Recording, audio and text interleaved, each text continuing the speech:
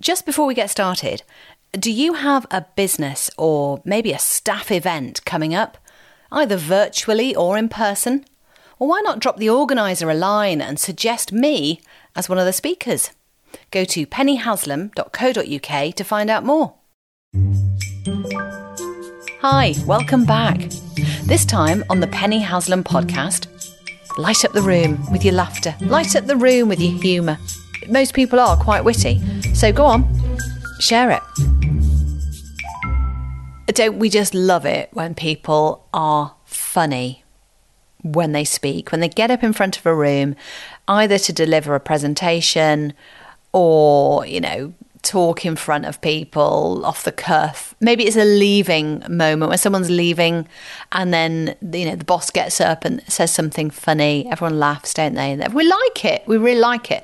I use my, hands a lot on stage. I gesticulate a lot. I've got a funny story that I decided to bring in when I'm talking about fight or flight. A cave woman and her husband or life partner, they're going to bed at night and they hear something and they have to respond to it. Okay, so that's the story.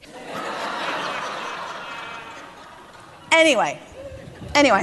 Caveman, cavewoman with their life partner. Hear the noise. Oh my God, there's a noise at the cave opening. Quick, get the rocks. It's bound to be a saber-toothed tiger. And off they go and they deal with the problem, or not. They do not lie there saying to each other, oh darling, well, once they've got language.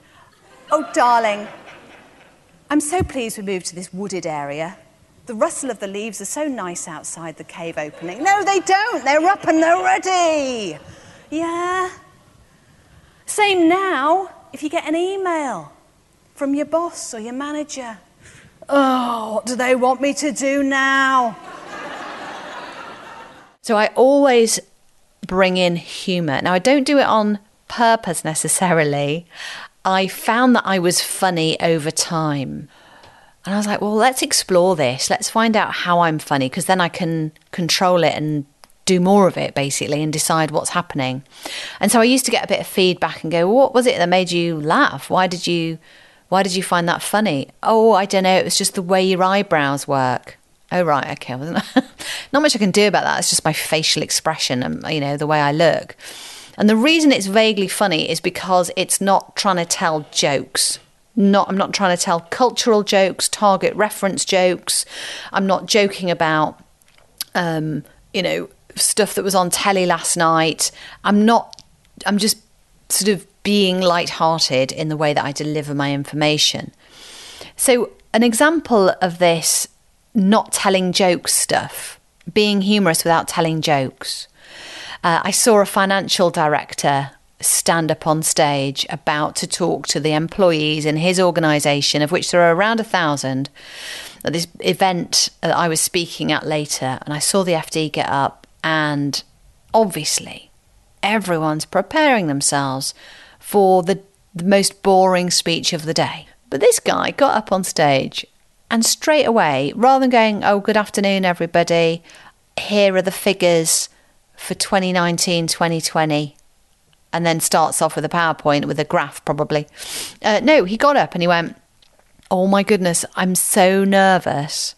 The last time I was on a stage this big, I was at high school and I was playing Kenickie in the musical Grease, and I really enjoyed it, but I was really nervous.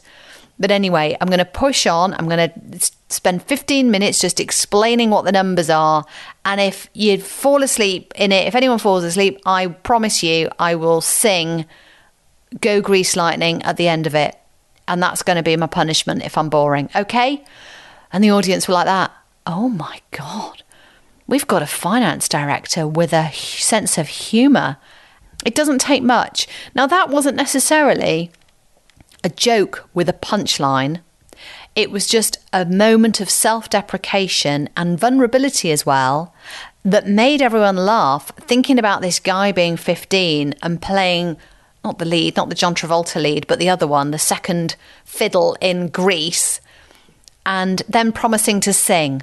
That was it. But business audiences, employee audiences, no matter who they are, easily find humour in things. You only have to say something slightly funny and everyone is tittering.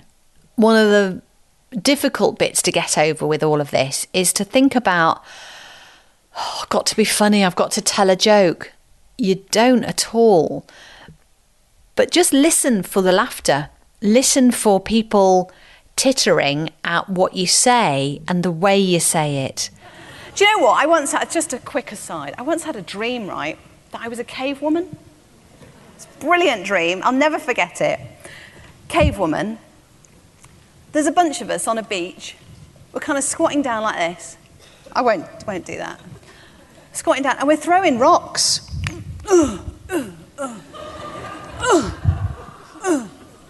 And do you know what? I think to myself, oh God, we've got to get language soon.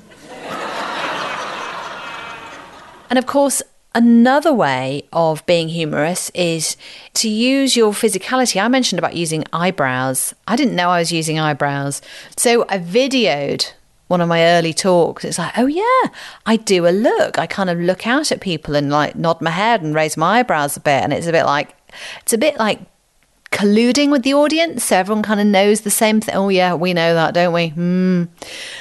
Without having to script an actual joke or think of a funny story or a time when that was hilarious. So there are many ways of being humorous or having fun when you're presenting or communicating.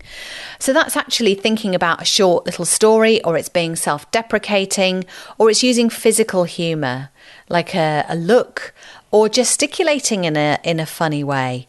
You know what really helps as well is doing short courses like improvisation courses or singing or stand-up comedy as well, if you've got any sort of bravery about you to do that.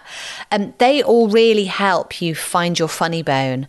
Now, you might not go on to sing at concerts or, play the Apollo as a comedian, but all of those types of things can really help soften the way you communicate and bring humour into it, and performance actually.